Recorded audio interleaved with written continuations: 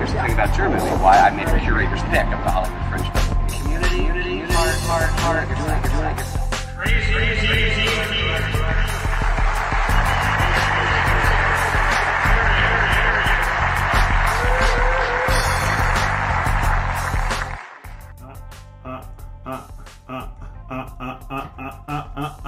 What is going on? What is going on? Hashtag TFR Podcast Live OB. That is what's going on. What's going on, people?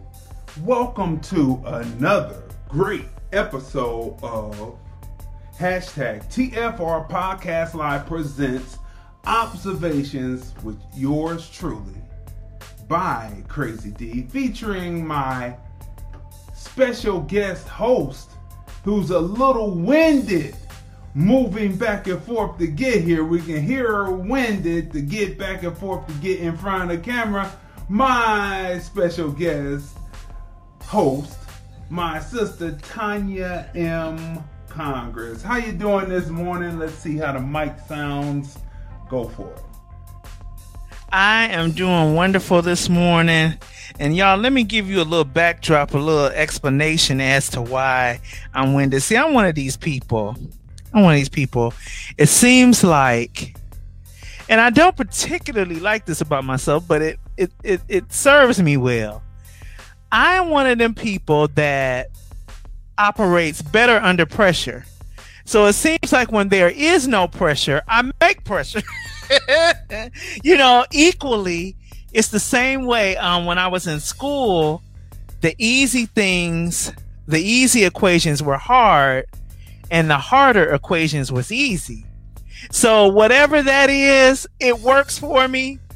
But I asked God, I said, why am I created flying by the seat of my pants?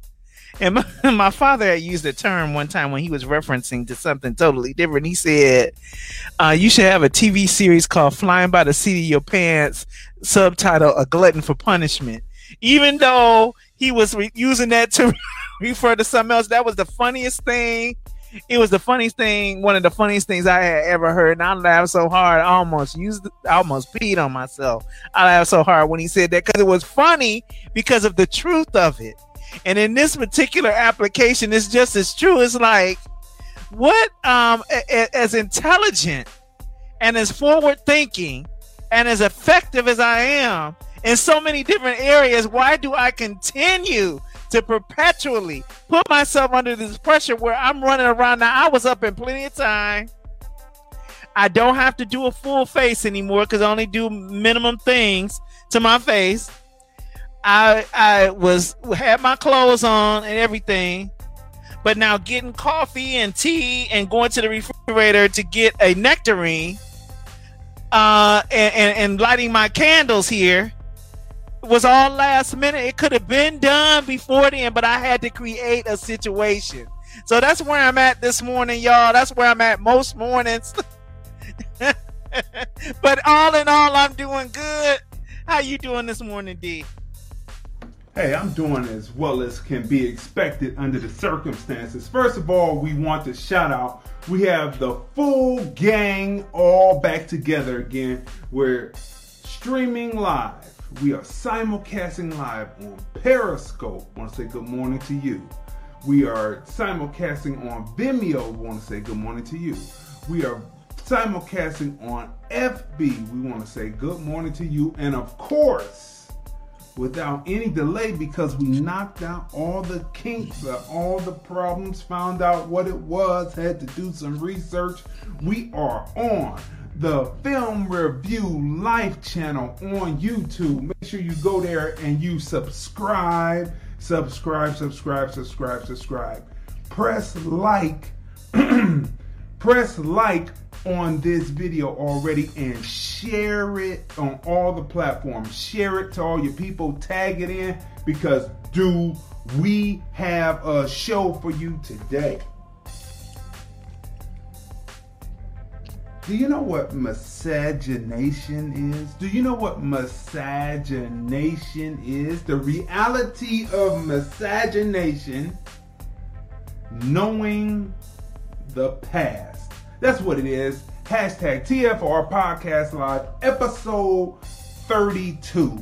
Miscegenation, right? So let's go through the description real quick so that we can get the show under the way without any further ado. Listen, from voting rights to first, the 13th, then the 14th and 15th Amendments to the Constitution, to behind closed door deals to 1877 to 1890, and Plessy versus Ferguson, linked to Dred Scott decision, linked to the Dred Scott decision of 1857, American blacks continue to fight a great fight. However, with those amongst us who don't read to know his story, with people being distracted by a fly, not knowing the true cost of miscegenation, we might be in the throes of repeating our struggles over, which is truly a stark reminder. History is what you know of the past stops you from repeating the past. Let's discuss. The phone lines are open. 213-943-3358. 213-943-3358. Okay? So first of all, before we get started, let's just put this up. And then I'm going to have you go at this. Right? This right here has seemed to become people's best friend since the VP debate last night, right? The vice presidential debate last night.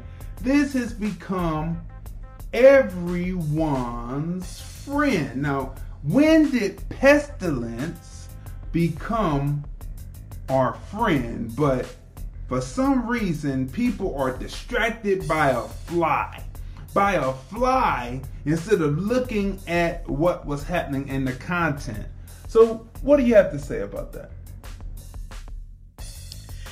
I would think it depends on what mind frame the people were in when they focus on the fly, because from a religious standpoint, flies are indicative of, it says that flies, they decay and make a stench in the apothecary.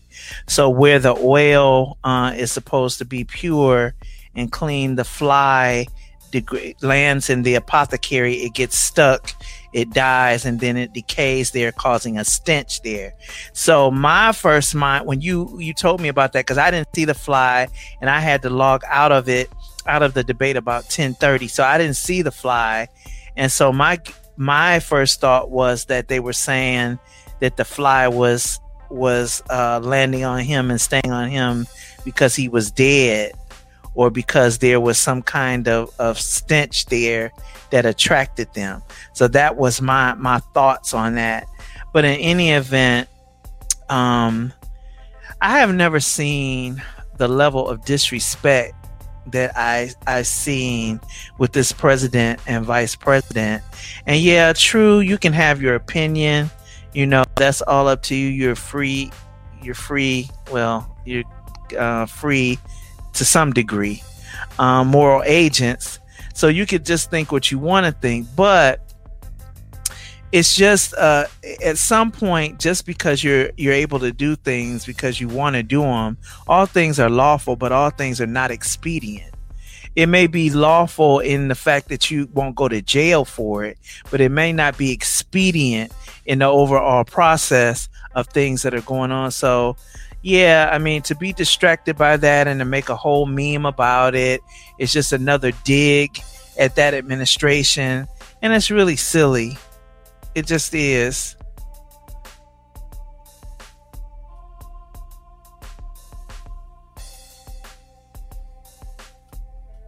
It is a silly situation because nothing positive is going to come from from that because it's a distraction. It's not about facts. It's not about facts. It's not about figures. It's not about anything. It's just one big distraction. 213-943-3358. We have to start with distraction this morning because there is a lot of distraction that moves you from what is actually going on. Now, here's another one. You know, everyone is concerned with what's happening with the various platforms and the various laws that are being passed. And so this leads to the rubber hitting the road. So make sure you smash the share button because we are bringing memes up that lead into what we're talking about today.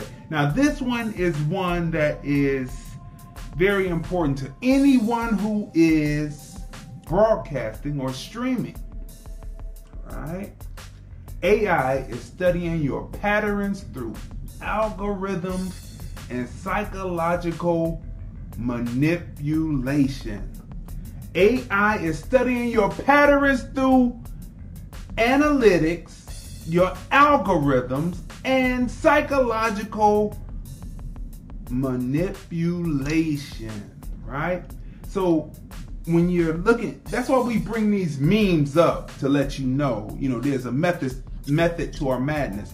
We're deciphering and breaking down these memes because these memes are meant to manipulate you, and you really don't know really where they're coming from, where the person that you may be trusting of may have found it and put it up, and where it's actually coming from, right?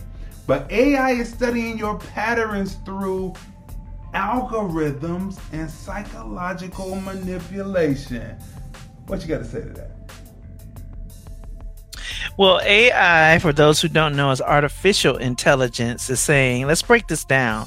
Artificial intelligence is studying, stop there, your patterns through algorithms, stop there, and psychological manipulation. Let's read that again. AI is studying your patterns through algorithms and psychological manipulation. Well, AI is a program. So it's being programmed.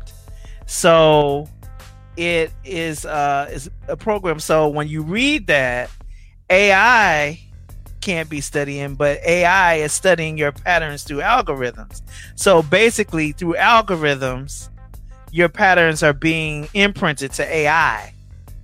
And through psychological manipulation within this statement itself, you will go and repeat that and say, oh, AI, artificial intelligence, is taking over. It's studying me through, well, AI is not able to study you. AI is a program.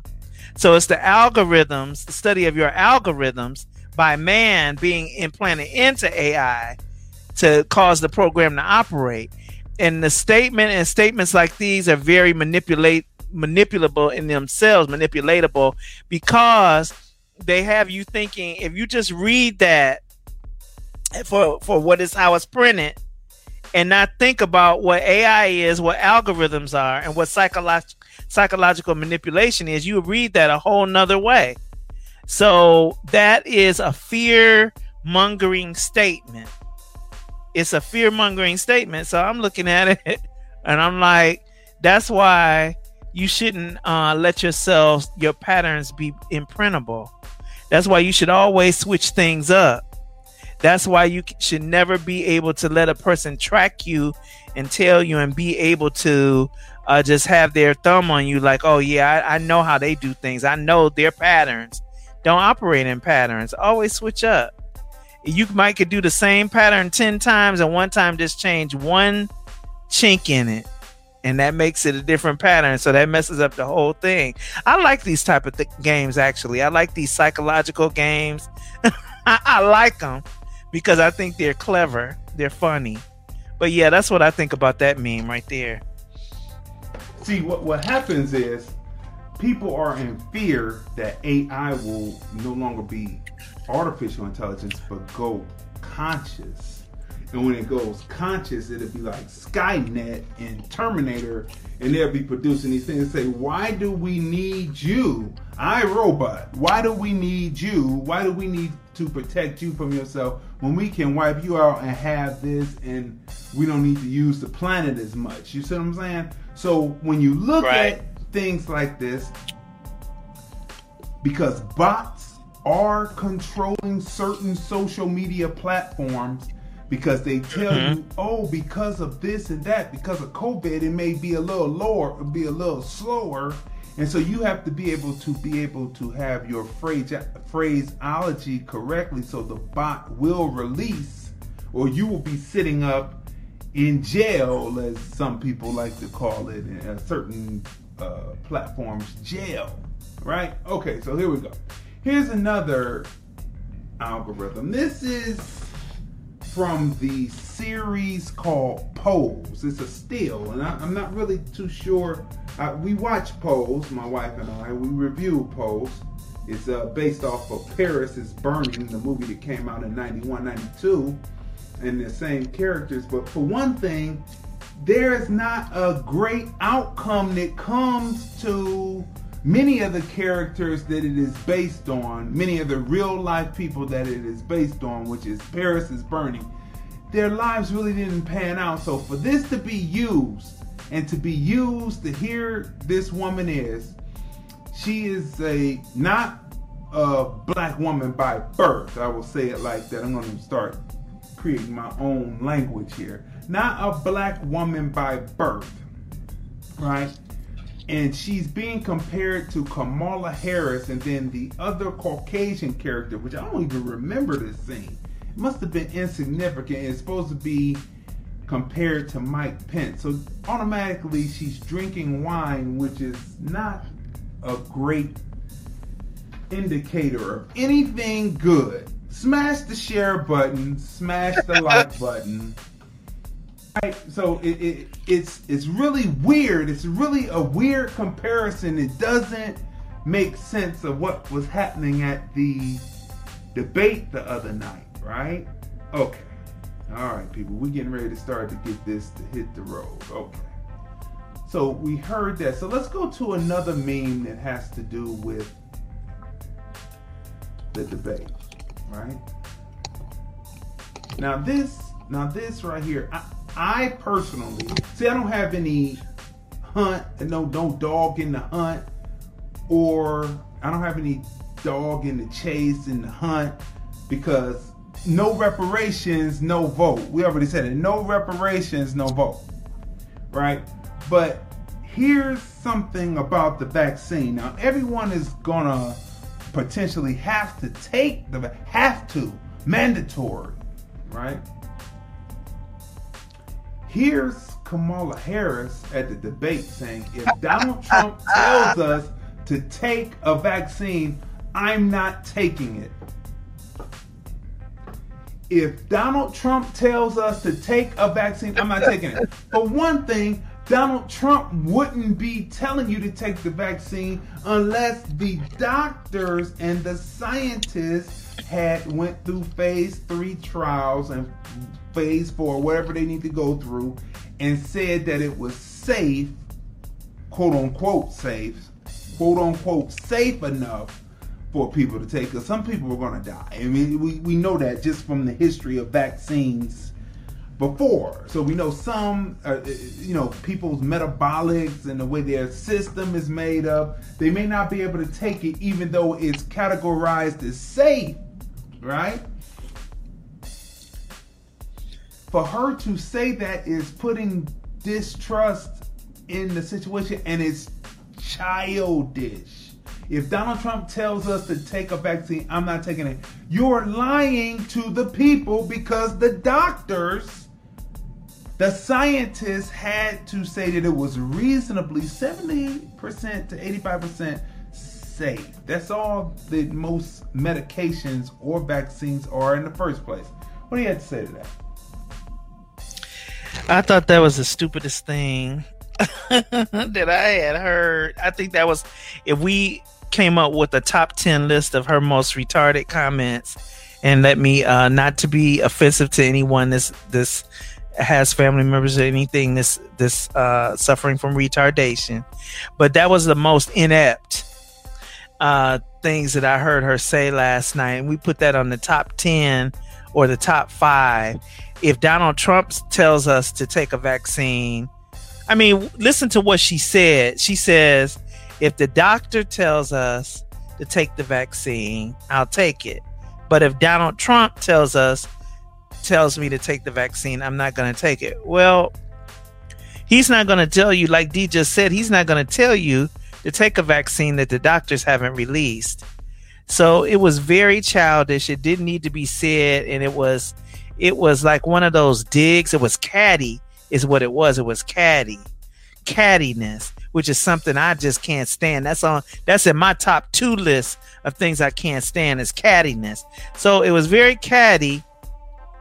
And then she looks over at Pence when she says that I'm not going to take it. Then she's got this smug look. Well, big deal. Then you just won't have the vaccine. And everybody else. I mean, I'm not. See, for me, it's not an issue. But you're gonna have to take the vaccine. If you're gonna take it, you may as well take it no matter who says it. And to say that statement was completely uncalled for. It was silly. Aikita, who is writing comments on the YouTube, because the YouTube is there, the Film Review Live channel, smash the share button. Feel free to comment and share this on all the platforms. Tag your people in it. Let them know, because we are dropping information. Miscegenation.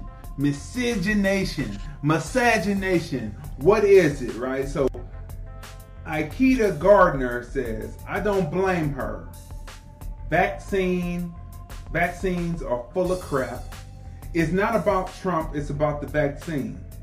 Doctors are killing people, she says. We should take our health into our own hands with a icon of a flower or plants. Old school, she says, right? Now, Miscegenation. Make sure you smash the share button. 213-943-3358. The reality of miscegenation, knowing the past. This is episode 32 of #TFR Podcast Live OB. Here's another meme that was very interesting. Speaking of Kamala Harris. The masters of Western civilization have perfected every skill from selling the Negro to selling to the Negro. Anybody think this is any coincidence? The masters of Western civilization have perfected every skill from selling the Negro to selling to the Negro. Anybody think that this is any coincidence? Okay, so where does this, what do we mean by this? What do we mean by selling? Now, we've been talking this week about 1877 and all things that correlate to 1877. Now, here's another comment from Kamala. I call her Kamala because to me she's Indian. She's not American black. But people call her Kamala or Kamala, right? Now, just so you know, when we say in debt, it means you owe somebody some money.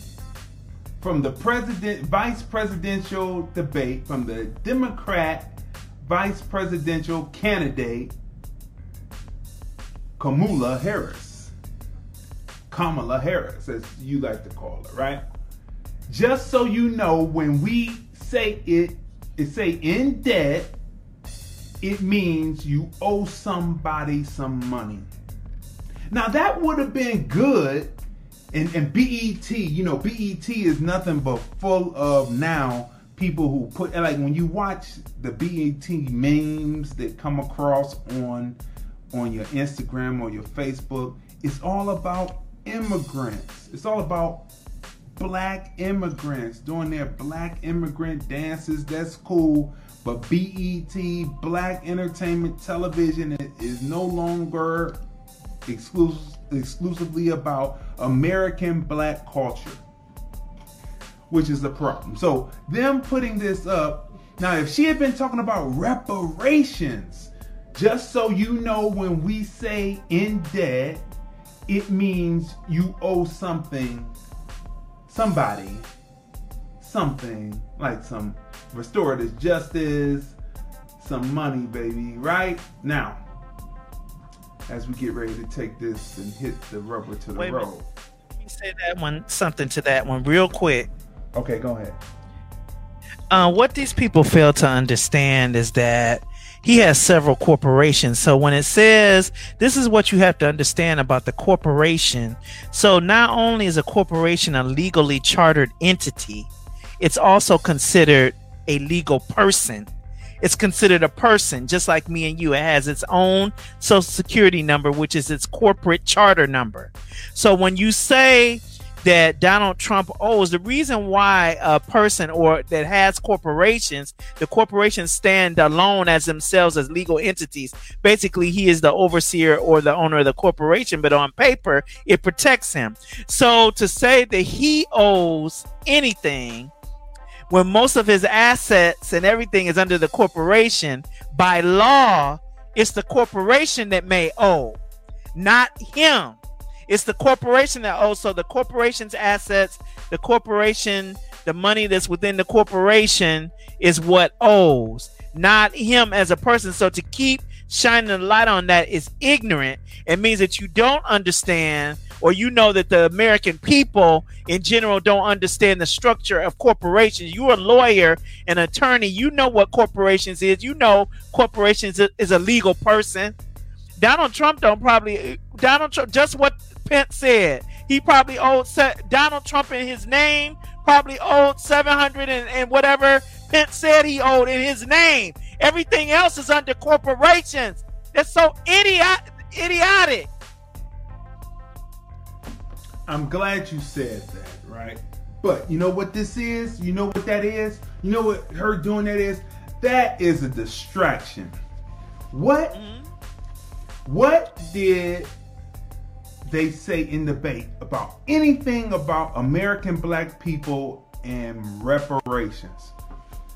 Nothing. What did they say about one thing about American black people about reparations? She got on this emotional hamster wheel and started talking about, this is Donald Trump said this, Donald Trump said that, and to have someone in the presidency. That doesn't hold water to what we are talking about. We're talking about reparations, all that, all the emotional stuff. We know what's going on. They started talking about the Supreme Court justice, just touched on it just a little bit. Did you go research what the RBG, Ruth Bader Ginsburg, the last votes that she had that went against American blacks? Did you go research? So when we're talking about it, and we're going to get into some Supreme Court today, so smash the share button. Smash the share button, because we're going to get into some Supreme Court today. Miscegenation, what is it, right? Let's go to the next meeting here. Now, as we go through and we come here, we already said the masters, all that, and we said that. Now, let's go to some definitions. Time to have the rubber hit the road, right? Time for miscegenation. It kind of sounds like misogyny, right? But it's miscegenation. Miscegenation, right? So here we go. Definition. Miscegenation. The interbreeding of people considered to be of different racial types. Miscegenation. The interbreeding of people considered to be of different racial types. Plessy versus Ferguson, 1896. Now, what does Plessy versus Ferguson have to do with the interbreeding of people considered to be of different racial types? What does that have to do? Well, let's read through. Separate but equal was a landmark decision of the U.S. Supreme Court that upheld the constitutionality of racial segregation laws for public facilities as long as the segregated facilities were equal in quality. Okay? So that's Plessy versus Ferguson. The Dred Scott versus Stanford, 1857, right? So we're going back a ways, right? We're going about 42 years. We're going back 42 years because these two Supreme Court, U.S. Supreme Court decisions all have to do with things that happened in between, like 1877. So let's go through. Was a landmark decision in which the Supreme Court of the United States held that American blacks, regardless of whether they were enslaved or free, could not be considered citizens of the United States within the meaning of the U.S. Constitution. That is Dred Scott. That's usually what we call the Dred Scott decision, right? Smash the share button, smash the like button. So make sure that you have your tablets out, your pads, and then you can come back and freeze frame this and go back through it. Okay, so look, here's the next definition. You know, often we hear these words and we say, what do they mean? Like, you know, I usually ask, what do they mean? What does landmark decision mean? Legal definition. It's a noun. A decision that is notable and often cited because it significantly changes, consolidates, updates, or effectively summarizes the law on a particular topic. That's what a landmark decision is. So, what's a landmark? An object such as a stone or tree that marks the boundary of land. Secondary, right? A conspicuous object on land that marks a locality. To be an anatomical structure used as a point of orientation in locating other structures, right? What is a demarcation point? What is the difference between a landmark and a demarcation point, right? Which we use the word demarcation point more on the show on more of a law situation, but what it means in business is the physical point where the public network ends and the private network of a customer begins. What is a demarc? It determines who owns the hardware and usually its problems on either side, right? So remember what a demarc is. It determines who owns the hardware. A demarcation point is the physical point where the public network ends and the private network of a customer begins. Now, using that as an example, which this is an example that has a different word, but they will tell you that if anything happens and someone comes into your house, I'm not suggesting this. This is just what's been said, but we wouldn't suggest. We're not giving this as a suggestion. This is not our suggestion. We're just giving observation and opinion. They say if someone comes in and breaks in your house, make sure that they are in your house, because if they are outside your house when you drop them, you most likely are going to prison because you have no domain outside your house, though you cut the lawn, etc., etc. So if someone breaks into your house, the demarcation point, what is public and what is private. What is public, what is private. Demarcation point. The demarc. Who owns the hardware? Who owns the outside? Who owns the inside? That's how we use it here. Just giving you an example. Let's move on. Now, let's bring this one up. Very important definitions here, right?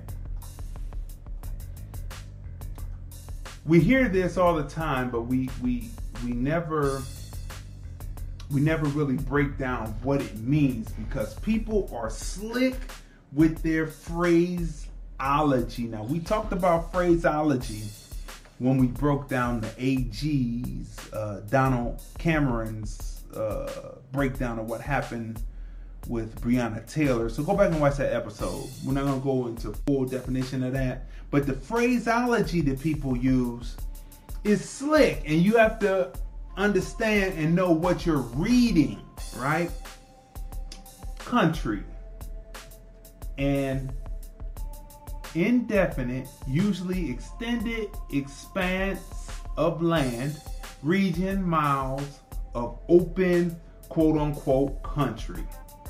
An example of the country is farmlands in Iowa. Now remember that. Remember the phrase, the country, right? The country. Very important to remember that. The land of a person's secondary. The land of a person's birth, residence, or citizenship left their country for America. Now they really say that in the definition. They say they left their country to come to America. Wow, they are really pushing for the immigrant, even in these definitions. Okay, third, a political state or nation or its territories, the country of Italy, right? So a country is defined as a nation, the people of the nation, or land in a rural area. An example again of a country is the United States. An example of, again, the country is farmlands in Iowa, right? So this is very important. Mark this down. This is very, very, very, very, very, very, very, very important. So when people write or say, like we talked about Candace Owens, and her whole stick is that the country is not racist, that United States, the country is not racist. Okay, so let's go through this. So when people write or say the country isn't racist, that's true. I'm telling you, I'm looking, you right in your camera, that is true. Farmland isn't racist. Now, what is the land?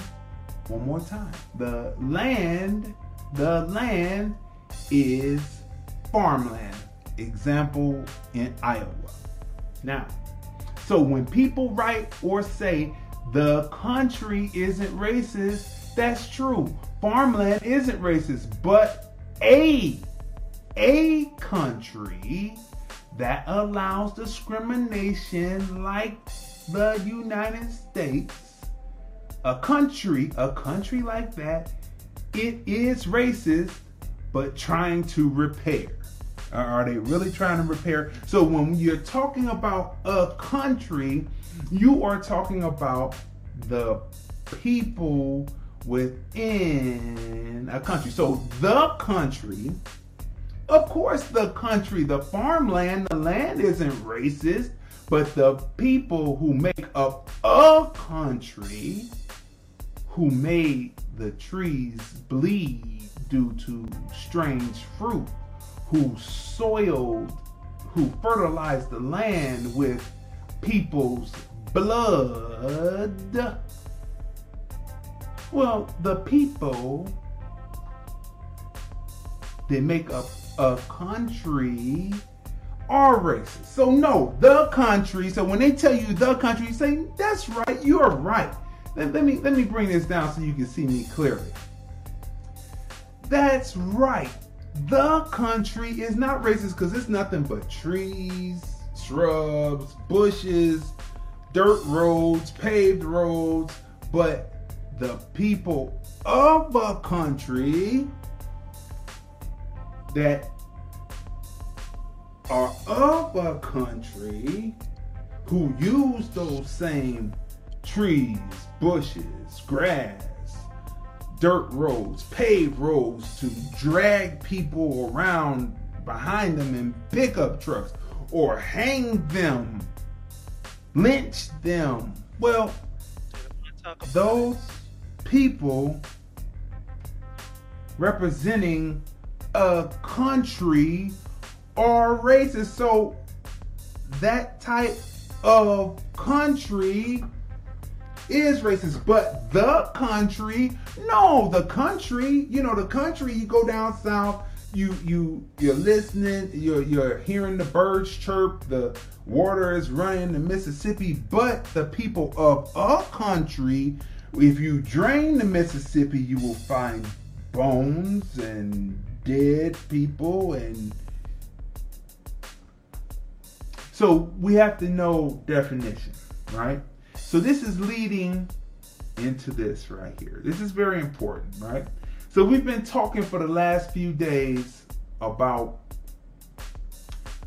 the different mind states of what makes people post before 1877 and then post 1877, and what we as American blacks have been going through. And I can guarantee you, bottom line, that people like, in my opinion, just my observation, that people like Candace Owens do not know what we just put down in definition, because they wouldn't have anything for it. They wouldn't have anything for it. The last few words that we put down, they would not have anything for it. They would have to almost say, we have to be for American black and not for any side, right? Now look, designer of the Confederate flag, William T. Thompson, this is his thoughts on it. As a people, we are fighting to maintain the heaven-ordained supremacy of the white man over the inferior or colored race. This is what these people believe. Now, there is no way of cutting that. There's no other way of cutting that, and there's no other way of saying, hey, the Republicans are good because such. They can't be good because they said that the Democrats would never take the South again because of Johnson signing the Civil Rights Act of 64, 65, and 68. As a national emblem, the Confederate flag is significant of our higher cause, the cause of a superior race, right? So this is what the Confederate flag stands for, right? Which gets us to hitting the rubber to the road, because we have another presentation. Are you ready, people? We always bring these presentations every day, and we bring a lot of information in it, right? Because sometimes people are visual and they don't necessarily want to be reading books, right? So we talked about Plessy versus Ferguson. So we're going to go through this. We're going to go through and we're going to talk about Plessy versus Ferguson. And of course, again, this has been edited up by yours truly, to put this across. So we're going to talk about this. So what does this have to do with the reality of miscegenation? Miscegenation.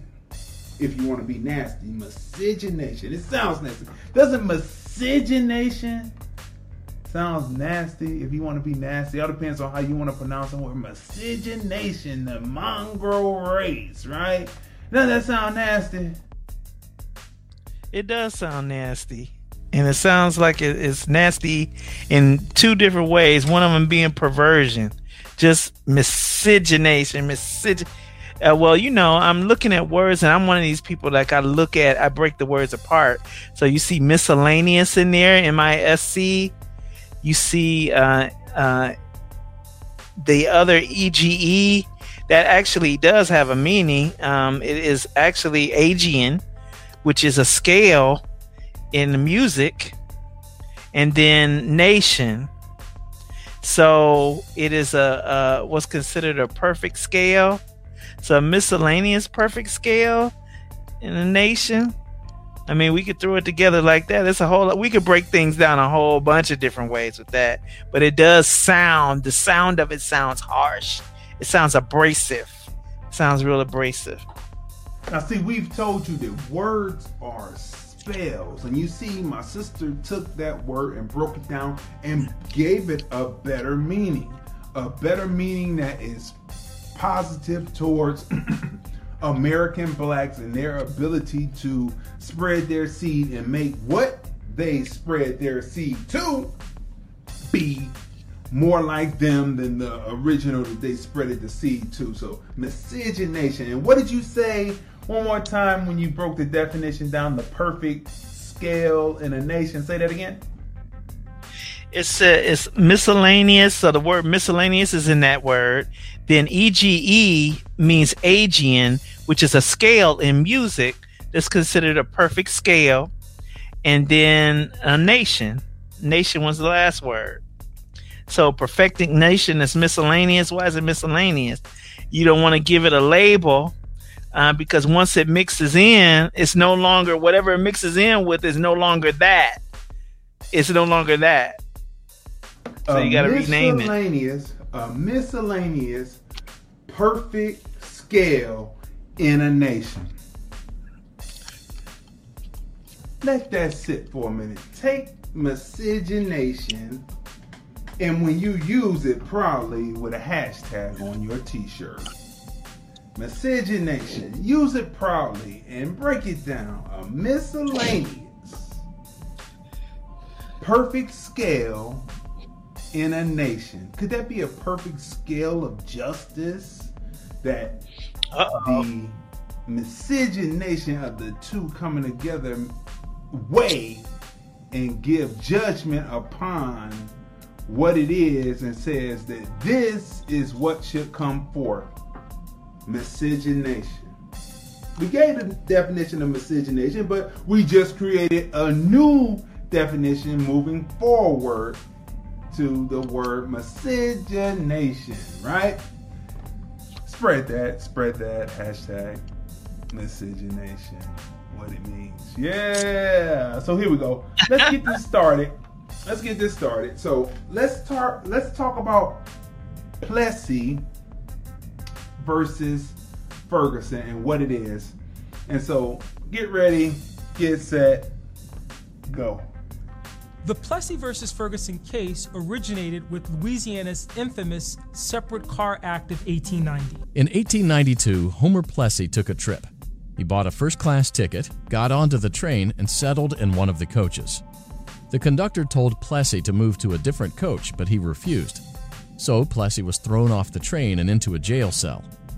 Under an 1890 state law, railways within Louisiana were required to have, quote, equal but separate, unquote, coaches for black and white passengers. Anyone refusing to sit in the assigned coach could be fined $25 or imprisoned for up to 20 days. As a U.S. citizen who was 7/8 white and 1/8 black, Plessy argued that he was white and deserved to sit in the coach reserved for white passengers.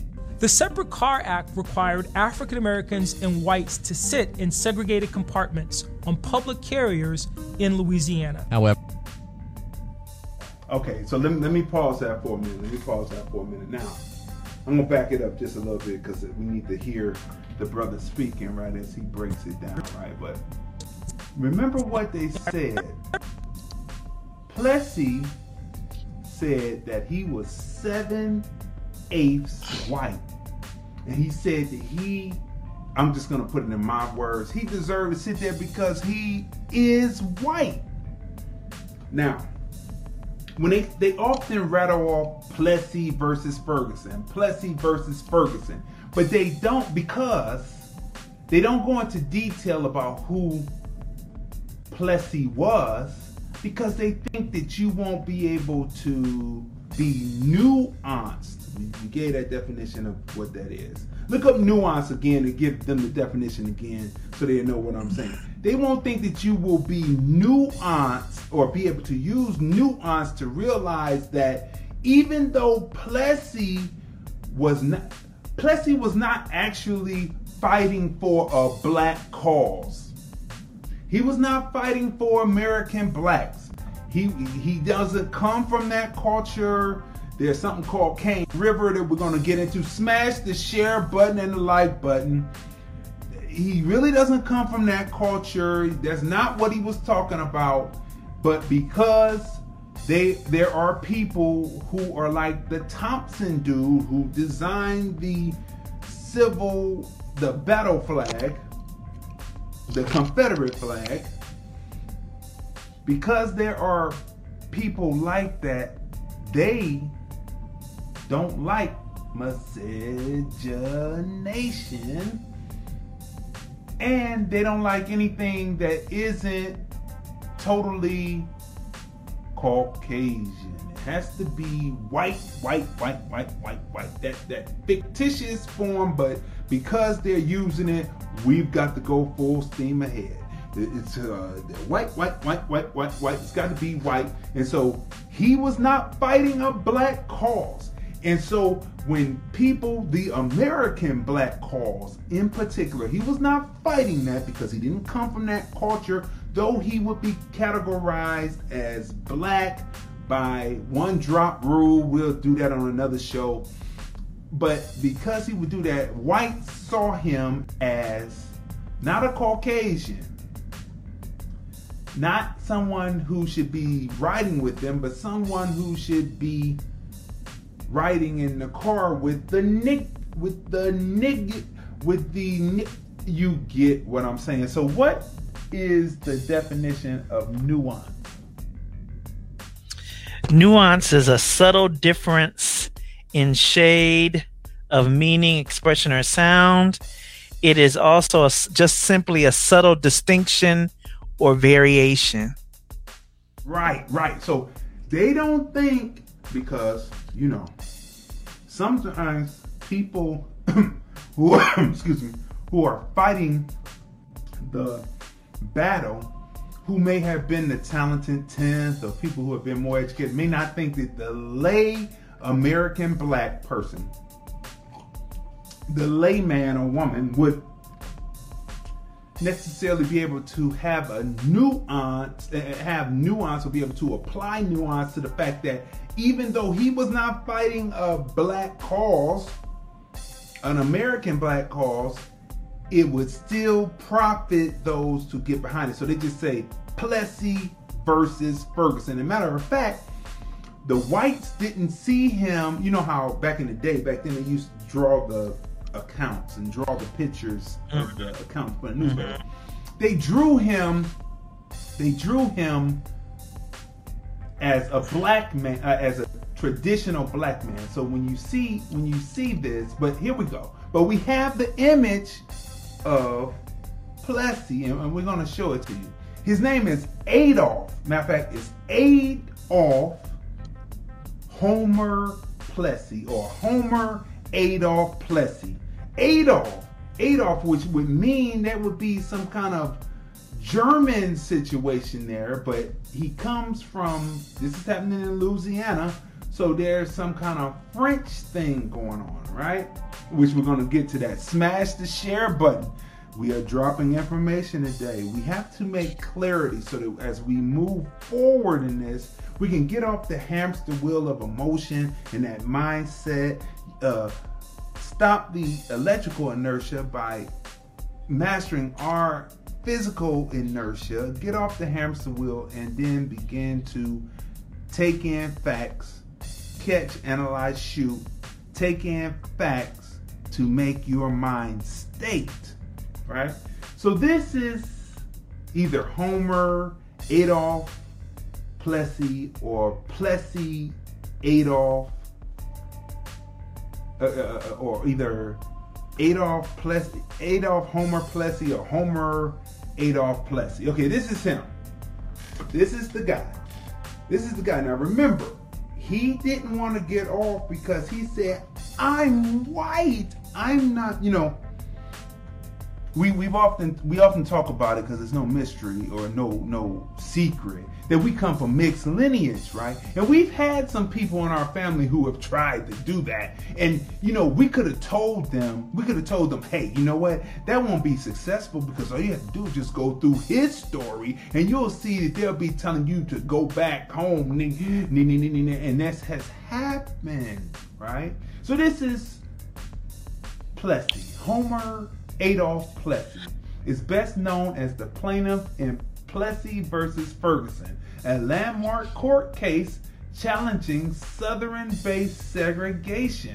Okay, so he was born in New Orleans, and he is probably from the line of people who are what is called free people of color or Creoles. And they have octoroons and pictoroons and all kinds of shades, and if you're this and that, then you're that, and you're this, and then you're this and that, and then you're that, and you closer to white, and you may be white, and hey, come over here, you look white, you white, and he said, I am white.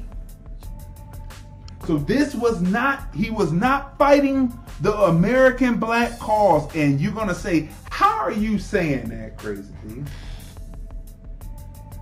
You haven't been watching our program that long if you're asking that question. If you're asking that question, we did a whole show on TFR Podcast Live, episode 97, about Cane River.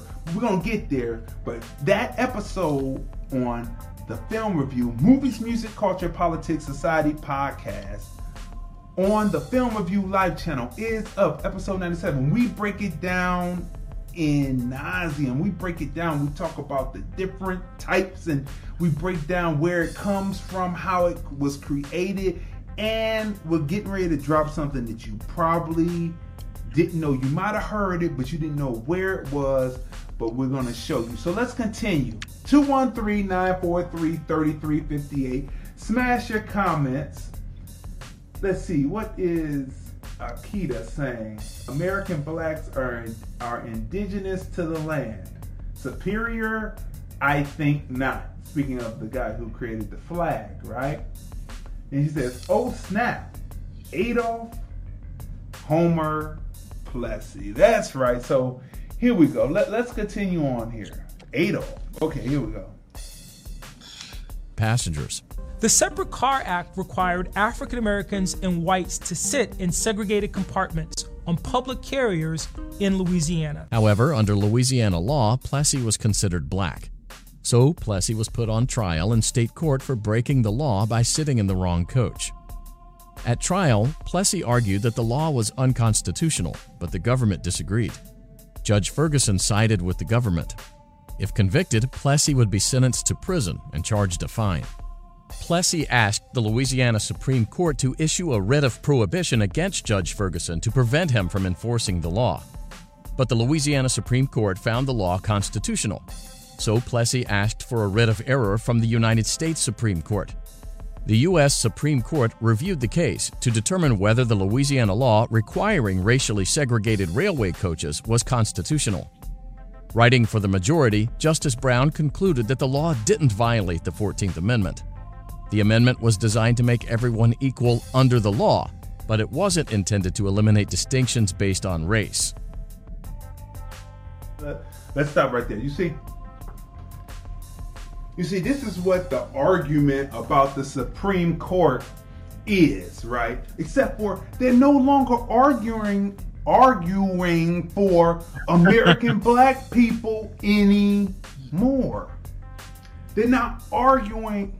Oh God, that tongue, boy. There is no longer an argument for American black people. It has shifted. Everyone has taken. We talked about the set-asides, and everyone has somehow got their piece of it by being called minority and somehow throwing us in there being minority. We talked about that between episodes 1 and 131 of #TFR Podcast Live OB.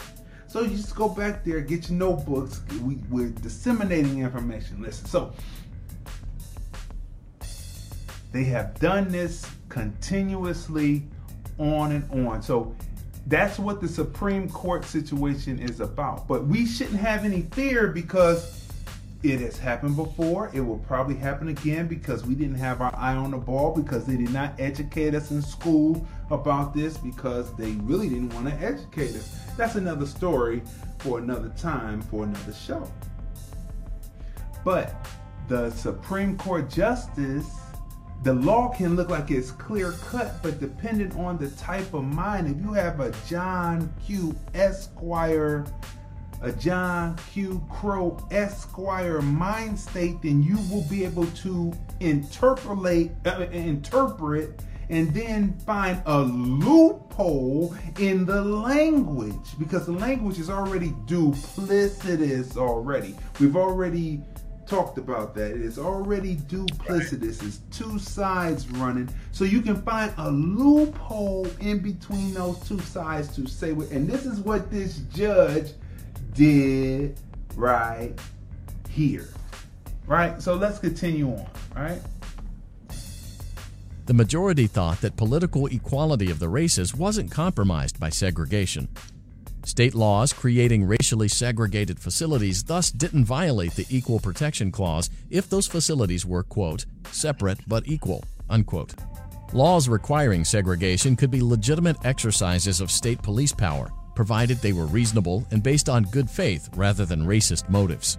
Here, Louisiana was simply respecting the fact that the two races preferred remaining segregated. In other words, it wasn't the law's job or even within the law's power to force the races to mix. Now, remember, all of this desegregation really kicked off with Plessy versus Ferguson. Notice who he's going against. He's the plaintiff going against the judge. Did you notice that? It's the judge. He's going against the judge. Now look, all of this separate but equal, right? This is what this determined, right? Separate but equal. All of this desegregation. Are you ready? Are you ready? Are you ready? Have you been duped? Have you been duped? Have you been hoodwinked? Have you been bamboozled? All of this desegregation. All of this desegregation would have been fine because you could travel where you wanted and you would be free. It's somewhere where integration got involved, where, it kind of destroyed economies and everything, but that's another show for another time. But all of this desegregation started with a man who wouldn't consider himself black, but thought himself white. All this kicked off because he wanted to sit with the white people because he thought the white people were better. He thought the white accommodations were better. The white facilities were better. How many of you walk into a nice new facility that's created by whites in a white Caucasian suburban neighborhood where the money was stolen from the blacks in the first place? Once the blacks started taking, they stole the money and went out here and created this suburb. How many of you come in there and don't realize that that's your money that's making that facility great? That it was your back, your ancestors' back, that was built up while they got that nice facility. And that you shouldn't think of it so nice. You say, I'm going to just use this because this is old to me, so I'm going to use this. Don't worry about that racist stuff you're talking about. But desegregation is in effect. I don't care about integration. I just want to I'm going to use this facility because it's old to me. And then I'm going to find a way to get the money to bring it back so I can build facilities in my neighborhood that look just as nice. You see? So been fighting this, and it was over a man who wanted to be with white people because he thought he was white. How you feeling? How you feeling this morning? How you feeling this morning? Because remember, the people who were fighting it didn't think that you would have the nuance to say that this would be good for American black people when you found out that it was a man who thought that he was white and he wanted to pass for white. Let's continue on. How are you feeling this morning? Did you even realize it? No, didn't. It's when you realize certain things, it's like, oh man. The court also found that the 13th Amendment, which Plessy argued was violated by the Louisiana law, was a non-issue because the case had nothing to do with abolishing slavery or involuntary servitude. Therefore, the court affirmed the Louisiana Supreme Court's decision. In a powerful dissent, Justice Harlan found that the Louisiana law was discriminatory because it sought to keep black passengers from coaches reserved for white passengers. Harlan stated that the law was clearly intended to keep black people away from white people. This was a violation of civil rights. Harlan said the Constitution is colorblind, and so a state couldn't constitutionally deprive citizens of their rights based on their races. For Justice Harlan, the majority's decision was like the Supreme Court's infamous self-inflicted wound in Dred Scott versus Stanford. The black race has, for more than a century, been regarded as beings of an inferior order, and they have no rights which the white man is bound to respect. Dred Scott was born into slavery in Virginia. His long struggle for freedom was one link in a chain of events that would eventually free more than 4 million enslaved people. The Scotts based their United States Supreme Court case on their residence in lands that were part of the Old Northwest Territory and the 1820 Missouri Compromise, territory where slavery was prohibited.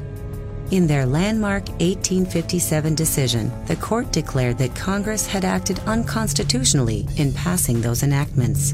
Consider the extent of that. The United States Supreme Court declared that the freedom provision under the Northwest Ordinance was unconstitutional. The Scots would have no basis to claim their freedom under that. Further, on a technical matter, in order to get a case into federal court, you had to be a citizen of one of the states. The court, in a 7-2 decision, declared that the Scots were not citizens of any state. Not only did Dred and Harriet lose, their slavery be maintained, the secondary dimension of this was that no persons of color, free persons of color as well, were deemed to have any rights that white men were deemed to respect. People. All right. So we had to go back. We had to go from 1890 to go back to 1857, right? 1857. We talked about John Brown and Harper's Ferry, right? All of this is happening around the same time, which is the spark that kicks off the Civil War. After the Civil War, 1865 through 1870, 13th, 14th, 15th Amendment. 1877, back behind closed doors. Might as well be a backdoor deal. Probably. That's simple, man. But anyway, look. So you got to have a little humor with this. 1877 found a way to say that black people are inferior because they couldn't keep the economic base with blacks running around building their own stuff. So they had to say that they're inferior, and why are they using businesses? Why do they have their own businesses? This man had his own business, and in the end, he didn't no longer have his own business. But that's for you to research on your own thing. He came in because he said, I am white. And they said, no, you are not, Octoroon. You are not white. Okay, so let's go on with this, right? Did you know that all of this kicked off? I'm fighting for my right to be right. My right to be white. I'm fighting for my right to be white. Did you know, people, that that was what this all kicked off for. But no worries, because it has kind of helped out, or didn't it? You know, we had booming businesses. Have you watched Fargo 4? Did you see what black folks were doing? How industrious? I mean, just it's in the film, it's in the movies, it's in the series. You just have to see it and be able to decipher it when it comes, and then research after you see it. Here we go. At the time of the Plessy decision, actually believed that it was possible to measure the amount of black blood a person had in their body. The plaintiff in the Plessy case, Homer Adolph Plessy, was actually described as 7/8 white. Homer Plessy was arrested after he refused to give up his seat in defiance of the Separate Car Act of 1890. Plessy versus Ferguson is considered an important case because it established the doctrine of separate but equal that allowed states for the first time to legally segregate the races. One of the reasons that Homer Plessy brought suit was because... I have to pause that and back that up just a little bit so that you can see this. You see, I put in Homer Plessy, right, because if you notice, you can see the image of the black man drinking from the black-only water fountain, right? This is how they do it. They show you a traditional dark-skinned black man, and that goes into your mind and back into your psyche to think that Homer Plessy looked like him. And I have to break that conditioning in people's minds and recalculate the mind so you can get off the hamster wheel. The first thing that they show you to make you emotional is they show you a dark-skinned black man while he's talking about Homer Adolph Plessy. Right. An octoroon. I mean, he wanted to be an octoroon. He wanted to be white. He wanted to sit with the white. They show you this, but then they show you the black man. All of these laws came down about segregation because it was only in one place, but then it spread across the South because, you know, the Southerners, you know, the Southern Confederates and the Southern segregationists and all that, when they see a good idea, they run with it. They say, yeah, that's good right there. Let's spread that over here. So from this guy, our opinion, our observation, from this guy wanting to sit in a all-white car because he was white, he thought, all of these laws spread through the South. This probably would have been years before they went through and had spread it all the way through the South. But this spread, and that opened up separate but equal in the South.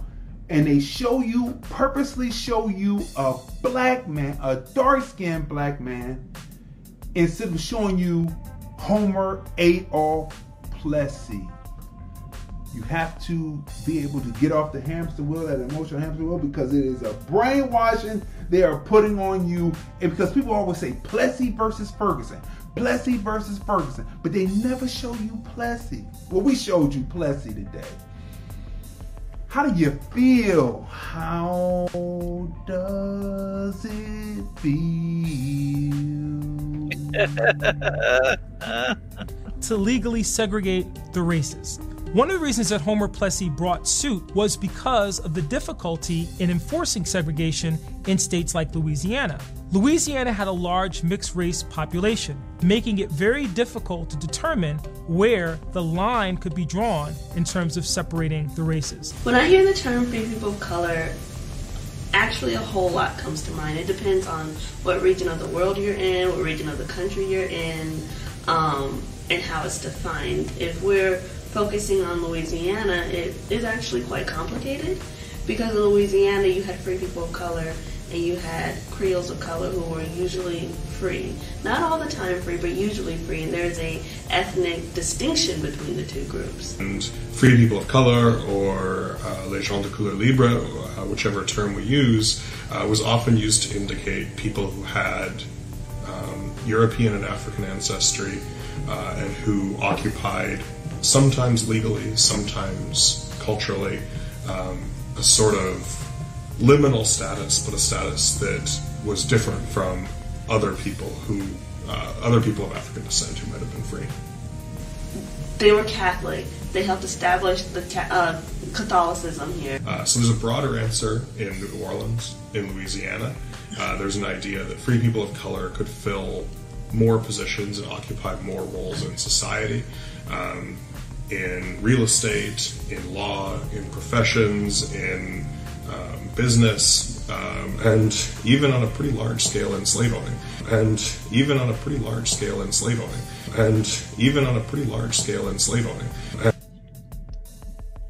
Hold the horses. Whoa. Did you say that the free people of color, the Creoles, which is a French-based, Spanish-based, but mostly French-based situation in Louisiana, that the Creoles, Homer Adolph Plessy, who he comes from, I believe. You can research that on your own. Just our opinion, observation, my opinion. He comes from that. He's in Louisiana. They own slaves. Oops, whoops, oops. Stop the press. Wait a minute. Wait a minute. And this man kicked off when he went. Let me tell you what happened to Homer Adolph Plessy. He goes, and after he loses, he goes and he pays his $25 fine. Then he lives quietly. He was a shoemaker, but he ended up just being a warehouse man and some other odd jobs for the rest of his life. Because he lost his business because he wanted to sit up, because he said, I'm white and you got we as a mass group of people, American blacks, got water hosed and bashed in the head over this whole concept of desegregation that originated with a man who said, I am octoroon, I am 7/8 white, I'm not black, I am white, and I can say what I want. How do you feel? Maybe that's why they don't tell you, because they think that you wouldn't be able to take the nuance and say maybe those bashing of the head and the water hoses was good to get desegregation and somehow turn into turn from desegregation into integration, and somehow we lost all the businesses and all that anyway, wanting to go somewhere thinking that it looks better someplace else, just like Plessy did originally. See how energy rose? He did it because he thought it was better. And then in the end, American black people who aren't Creole, aren't octoroon, aren't free people of color, think that white facilities and standards are better. See how energy rose? How do you feel? What you got to say? I'm thinking of a particular set of people now, and how even now in this day and age, like over the last, since I was in my teens, or just before my teens, I had started to recognize black people who were taking on this slant, if you will. I didn't know how to articulate it back then, but it was like they were slanted towards white people. Now, let me be clear about something. I said this before. Having a love and an affinity and an affection for your own people is not racist. It's not it's not coming against another people. Having affection and love for your own. But for some reason, every other ethnic group in the world can do that and never be questioned about it. Whenever we do that without the mention of, we could be doing that without the mention of white people at all, and they will have a problem with it because they see it as a threat whenever we unify, because so much effort has been put into us being divided. So back to what I was saying, I recognize that there was these sets of black people that were always trying to assimilate with white people.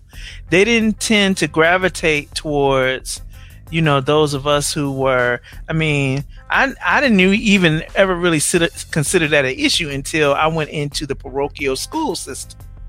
When I went into the Lutheran school system, and by the way, that's supposed to be Christian with Christian values, right?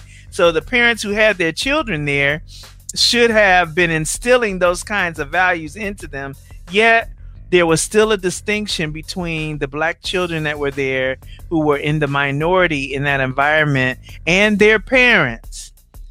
And, you know, me and my parent, who was basically down to earth and in touch with our blackness, our heritage. So, you know, it's always been that. But what they don't realize is it does not matter.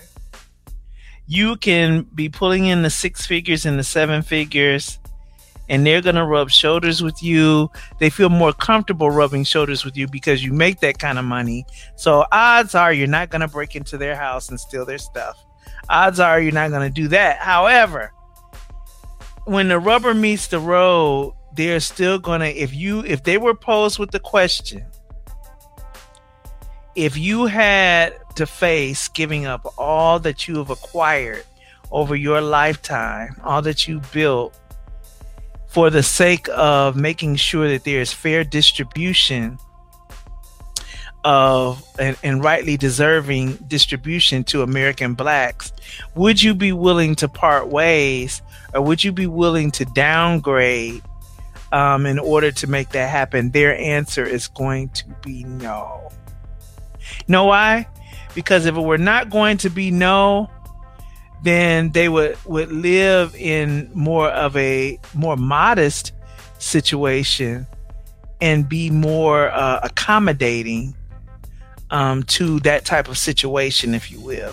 So, you know, some people say, well, that sounds preposterous. That's ridiculous. That's the what you're going to get if you pose that idea. But, you know, I encourage some of y'all, why don't you try it? Those of you who are really, really good friends with, you know, some of our white or Caucasian people in the country, that you're really good friends with them. I just asked the question, hypothetically, if they had to part ways with some of their assets and some of their savings and some of the things that they do, and had to take a downgrade in living a little bit, would they be willing to do it in order to make sure that American blacks got their just due? And see what their answer is going to be. It's either going to be, it's going to be either a bunch of stuttering, or why would you want me to do that? Or that's just ridiculous. Try it. You know, miscegenation, right? What does this? So we've been weaving and taking this. You should have put your seatbelts on, because I'm getting ready to drop something on you that most people don't think of. Most people think of the white-black issue, but there's a octoroon black issue. There's a free people of color issue and American black issue. There is a Creole and American black issue. Someone owned slaves in Louisiana, and they weren't just French or Spanish. Someone owned slaves in Louisiana, and they weren't just French or Spanish Caucasians. They were people who went around thinking that they were Catholic, octoroon, white, free people of color, Creole.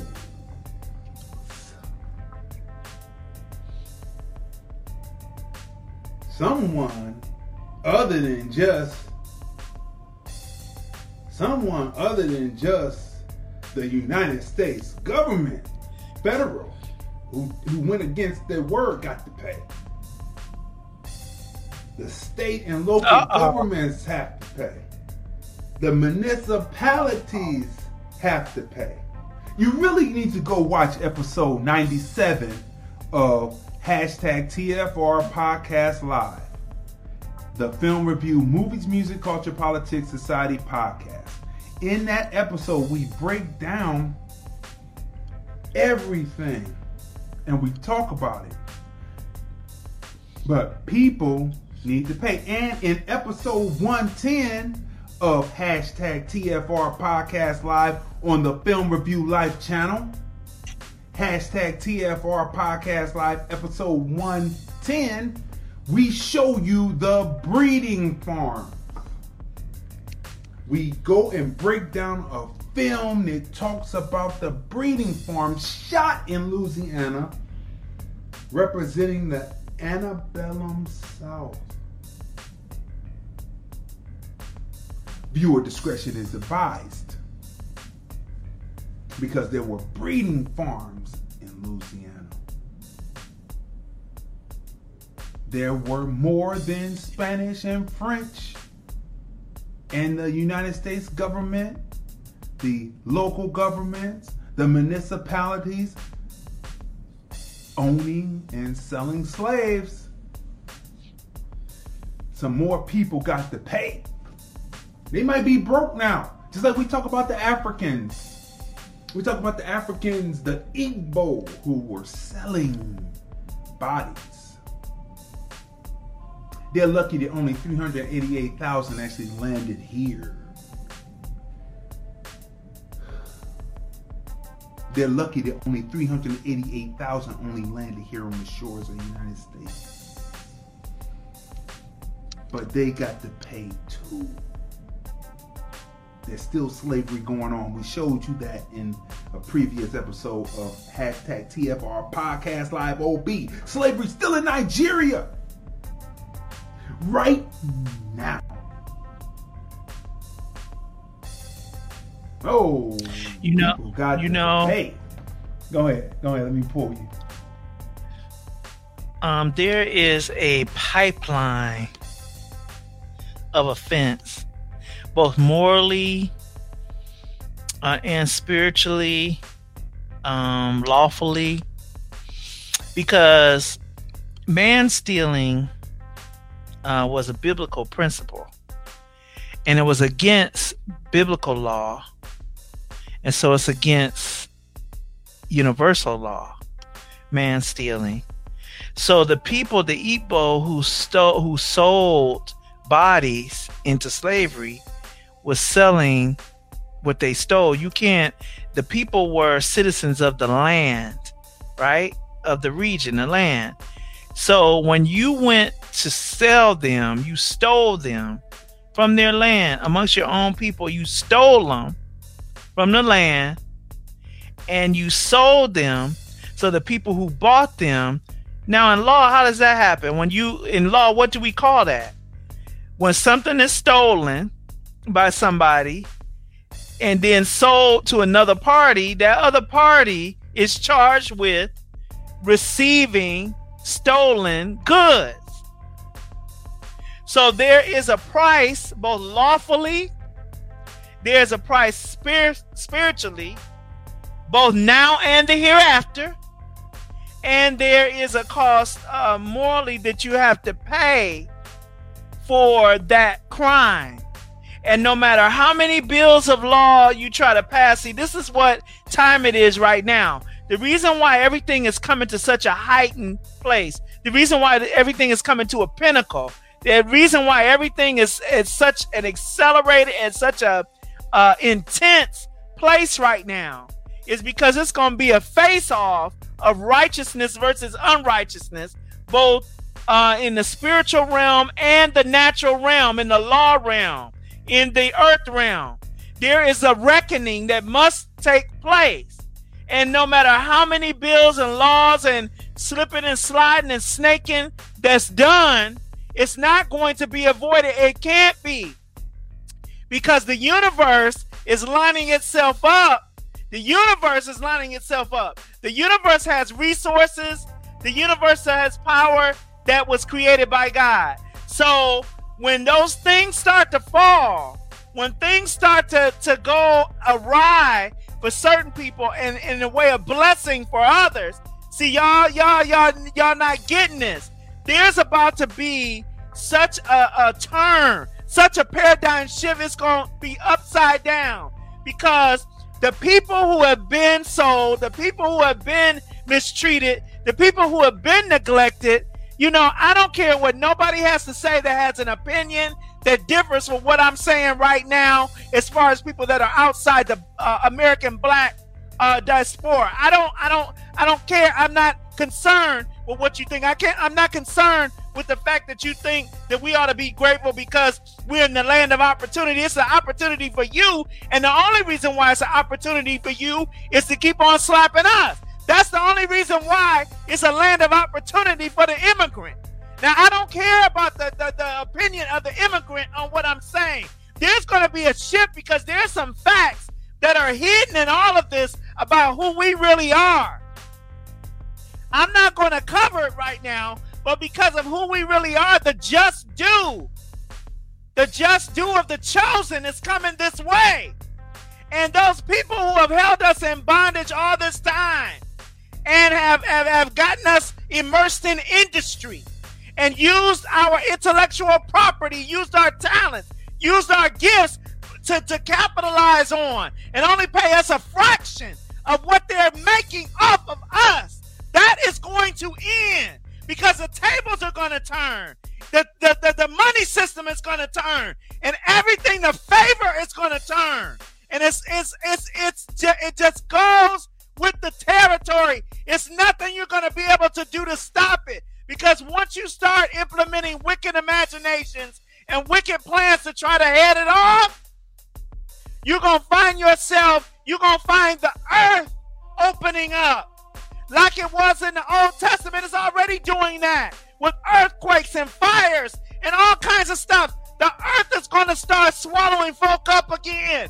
The earth is going to start doing it. The whole atmosphere is about to shift.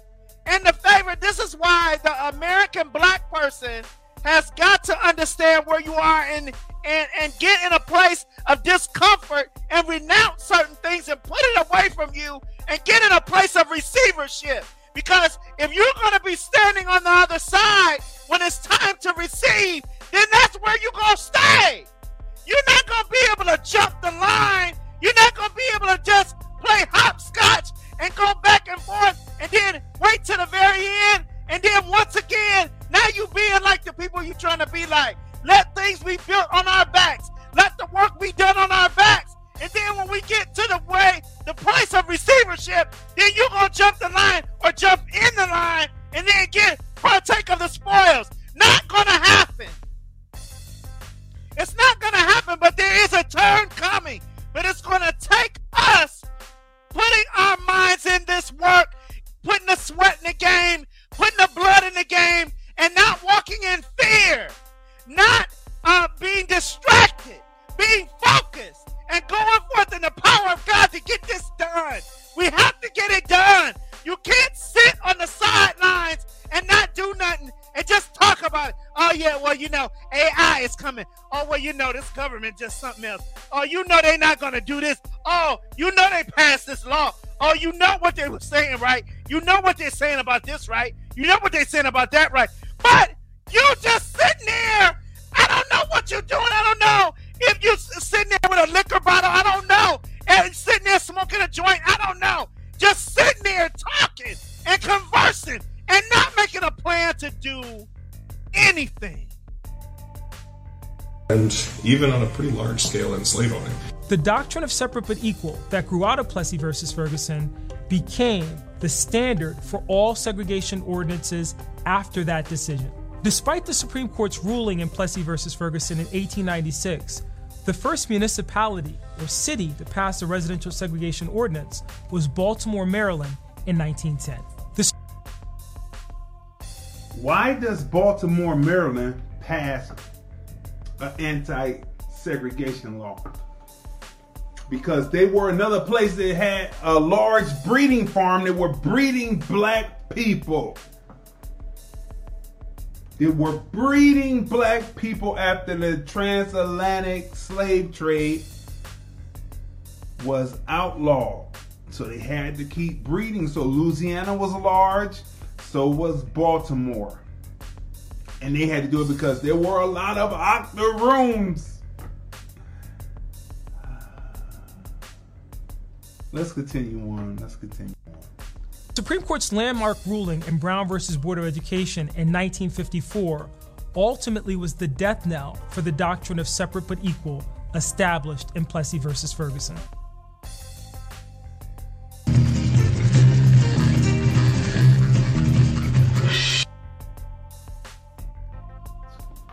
There are a couple of movies, there are many movies, but there are movies out that discuss what we're talking about here, right? There's a movie called Buck and the Preacher, right? Buck and the Preacher, starring Sidney Poitier and Harry Belafonte. I would say you need to see this film, right? There's a scene in Buck and the Preacher. There's a scene. These are people who, after the Emancipation Proclamation, they went out west. Now, see, there's a whole nother history of American blacks going out west. The original term cowboy, if you see the Magnificent Seven, Denzel Washington's version, when he walks into the bar, they hide it in film. But being that it's a black director, black writer, they come out and tell you the truth. They hide in the film. When he walks into the bar, all of the people have on cowboy hats, cowboy boots, chaps, guns. The guy, one of the guys says, "What's this cowboy doing here?" Everybody looks like quote unquote cowboys, but you have to listen. Cowboy was a term for American blacks who were in the West Mail. Cowboy. Of course, it's been co-opted since then, right? And made to be Jesse James and his brother Cowboys, and you know, Wild Bill Hickok and all the rest of them. It's been co-opted like everything else. But originally, cowboy was a term for a boy. You know, never an uncle, never a man, just a boy. You get it. But anyway, so Buck and the Preacher. You have to see this movie. Harry Belafonte and Sidney Poitier. There's a scene in it where the ex-Union officer, they called themselves, they're called the Night Riders, black body collectors.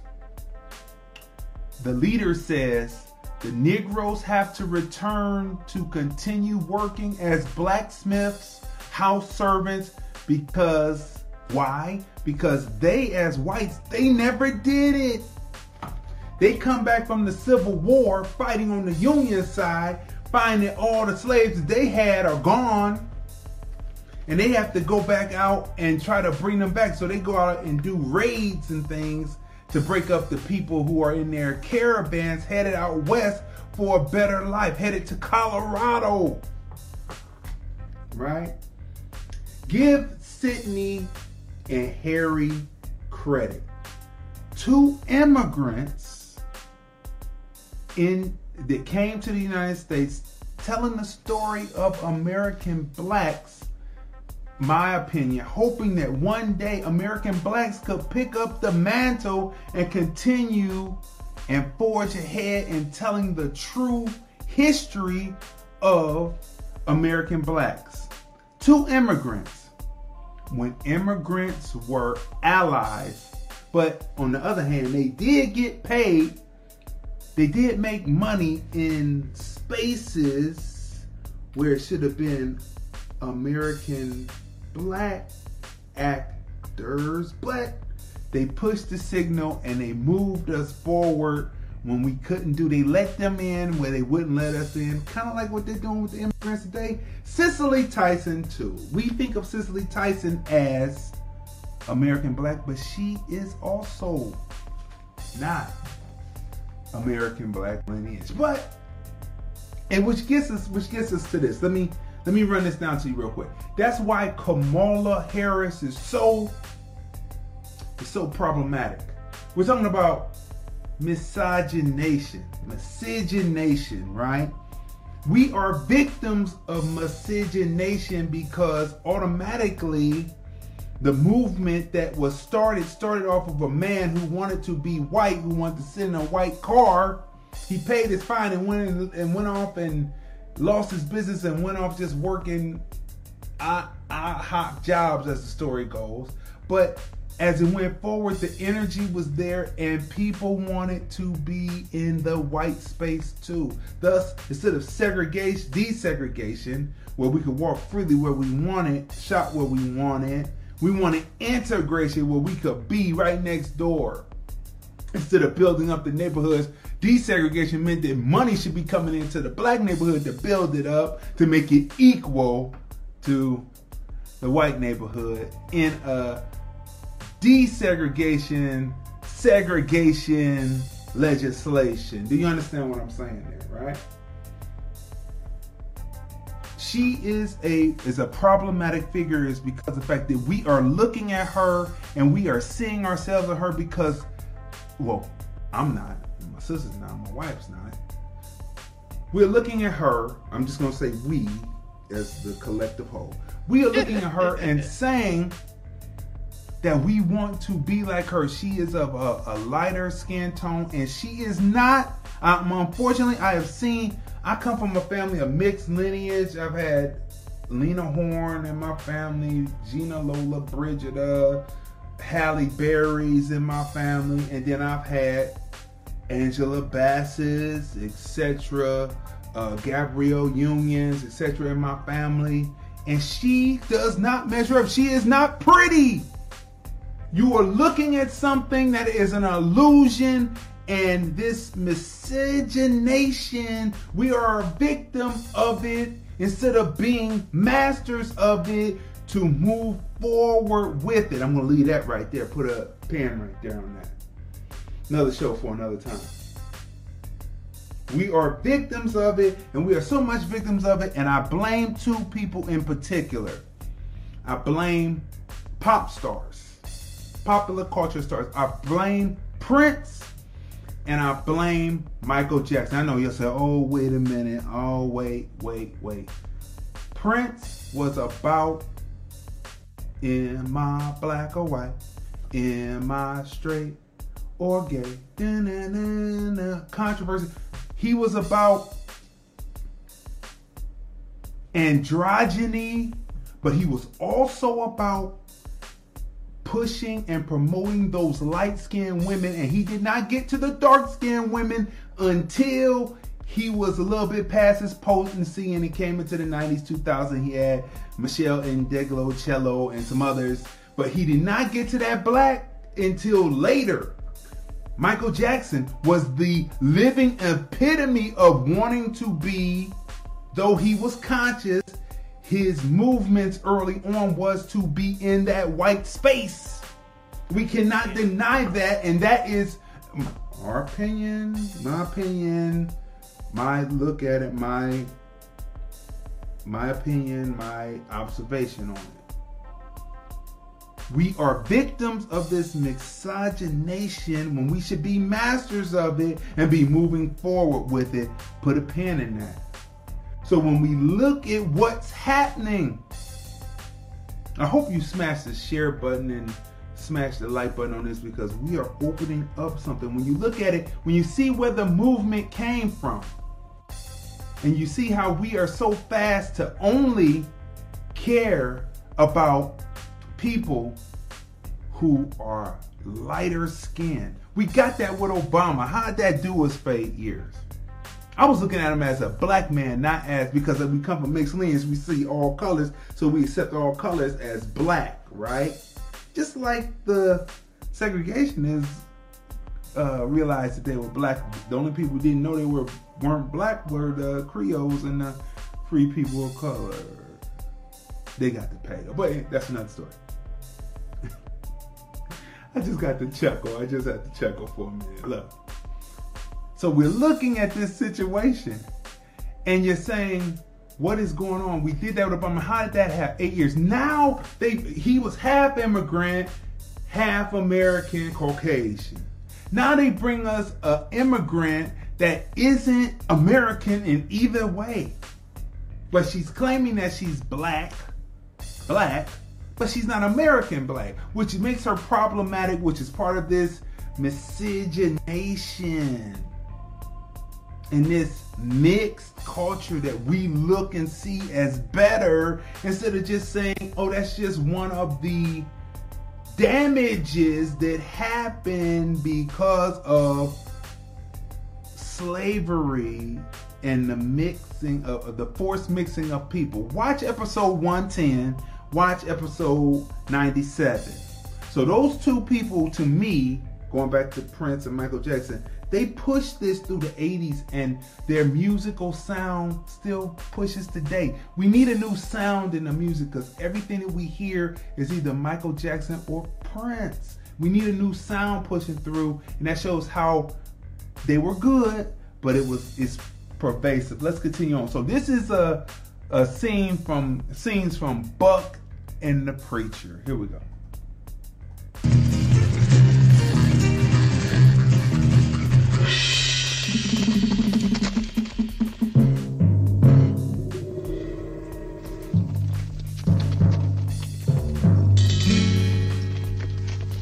We want this Buck.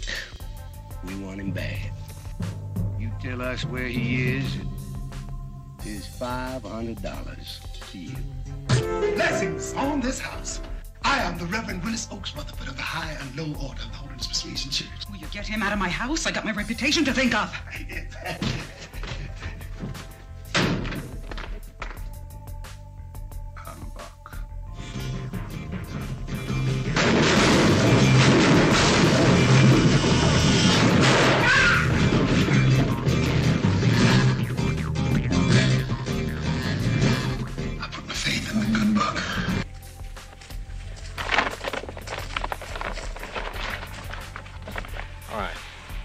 Night riders hit Pappy Whitlock and his people here. I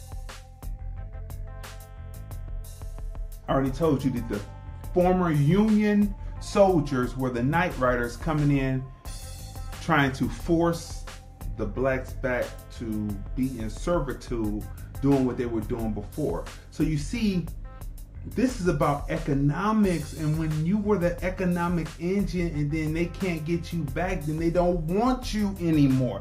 Let's continue on. If they can't get you, they will kill you. Right? And this is what this is, and so you have to wake up and see what this is. All the way from 1877, we talked about it. Go back and listen to episodes 28, 29, 30, 31, and now 32. Here we go. Weeks ago. 3 days later, they burned out a wagon train supposed to meet me at Sulphur Flat. That here. Then they got the Deep Smith County people at the water hole this side of Claytown. They're heading this way. You got to move out tonight.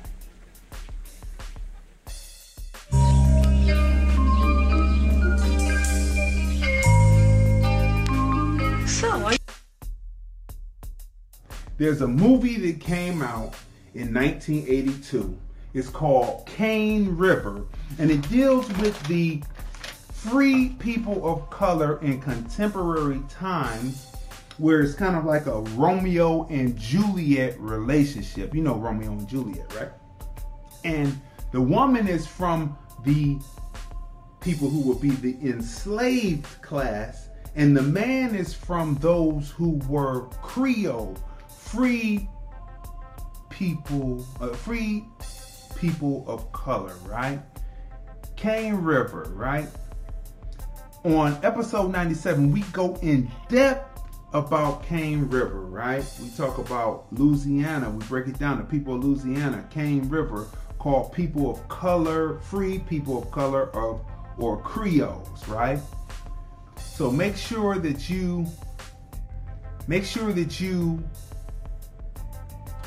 do that. Make sure that you check out that film, Cane River. But so I gave you context of what we're getting ready to show, and now we're going to show it to you, show you the trailer. Cane River. Also, a person who was also a contributor to getting it made was Richard Pryor. This is one of his early forays in being a movie producer. Wow. He's one of many. It was a consortium of people who came together who were American black to tell stories that usually weren't on film, right? But unfortunately, the person who wrote it and directed it, he died unexpectedly, and the film buried until just last year.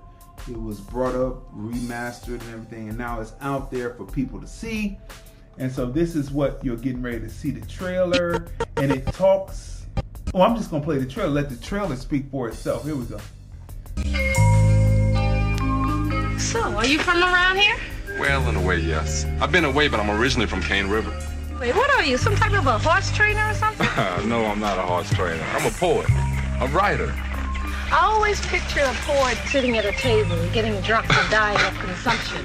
Well, they're not exactly great, Marie. You know something, Peter? You're different. When it debuted in 1982, Cane River was already a rarity, a drama by an independent black filmmaker, financed by black patrons, and dealing with race issues untouched by mainstream cinema, says the New York Times. I want to make you take a bath. Been riding that old smelly horse, and God only knows what else.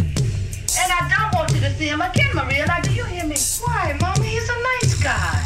Because he's a Matuaya, that's why. Now, what does being a damn Matuara have to do with it? Your great-grandmother owned the Melrose Plantation, right? An African woman who owned slaves. Because we don't know our own history. We don't know the value of land or the importance of owning it. And we're letting it slip right through our hands.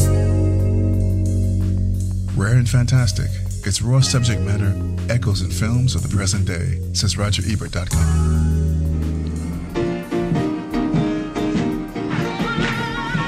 Cane River is a work of visionary artistry and progressive imagination, says The New Yorker. Nearly 4 decades after it was made, Cane River is available to audiences for the first time in an all-new, loving restoration. Cane River.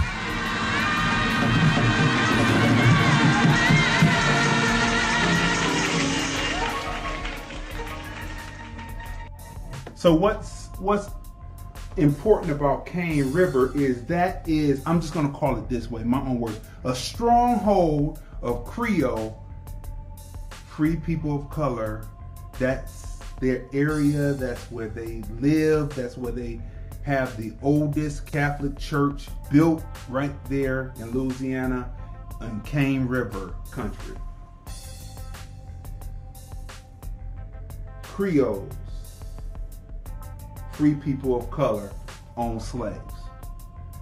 This misogynist, not misogyny, excuse me, but misogynistic.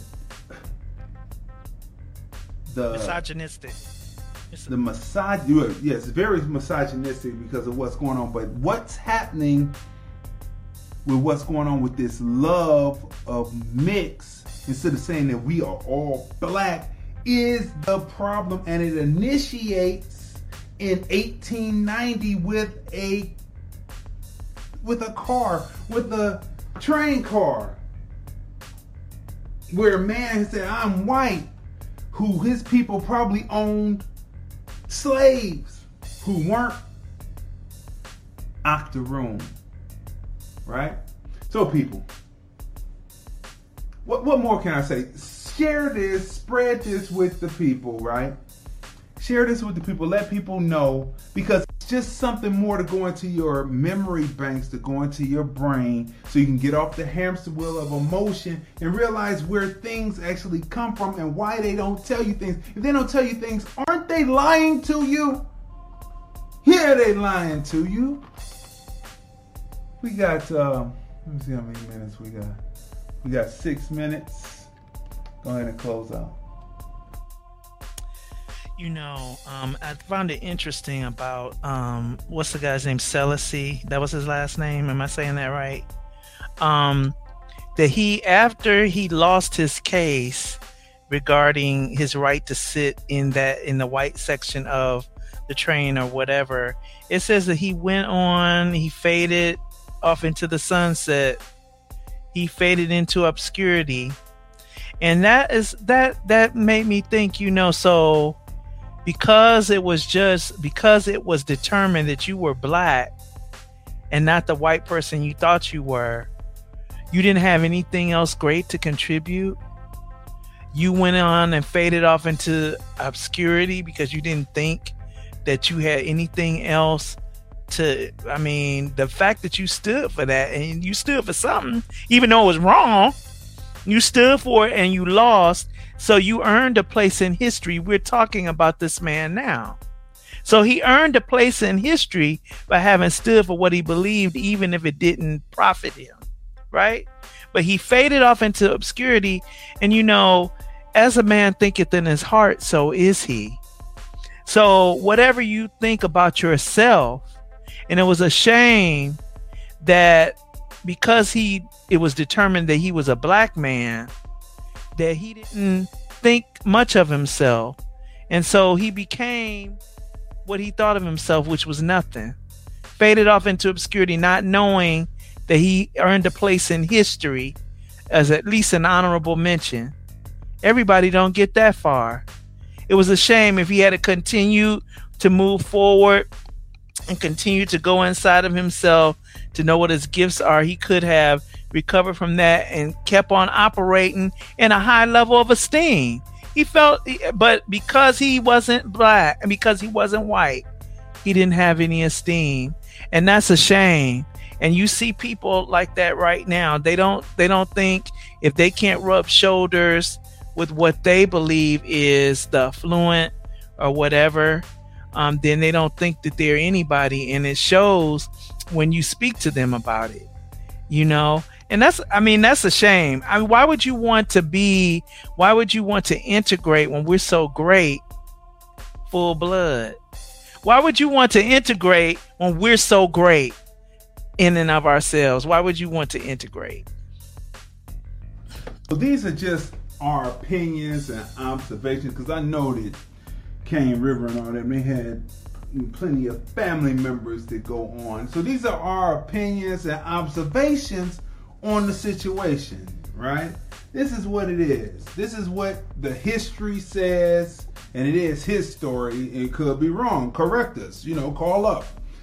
But anyway, look. You have been watching another robust episode 32 of #TFR Podcast Live OB. We'd like to thank all the people who were listening to us on Periscope, watching us on Periscope, on Vimeo, on FB, and on the Film Review Life channel on YouTube. Make sure you go there, subscribe. Push the like button, comment even after the video is over. Spread these videos, episodes 1 through 32 out to your people. A lot of information to help you get off of that hamster wheel, stop that electrical inertia of the hamster wheel, get you set to get facts, to create your mind state and get out of that mindset that they have you walking like a zombie in, people. So listen, we will see you tomorrow on another episode, because we come on Monday through Friday, 9:30 a.m. Pacific, 12:30 p.m. Eastern, on all of those formats we told you, and we will see you tomorrow on another great episode. Wait a minute, let me find it. Of TFR Podcast Live OB, Observations by Crazy D, with my special guest host, Tanya M. Congress. Here's the thing about Germany, why I made the curators pick of the Hollywood Fringe community, heart, crazy.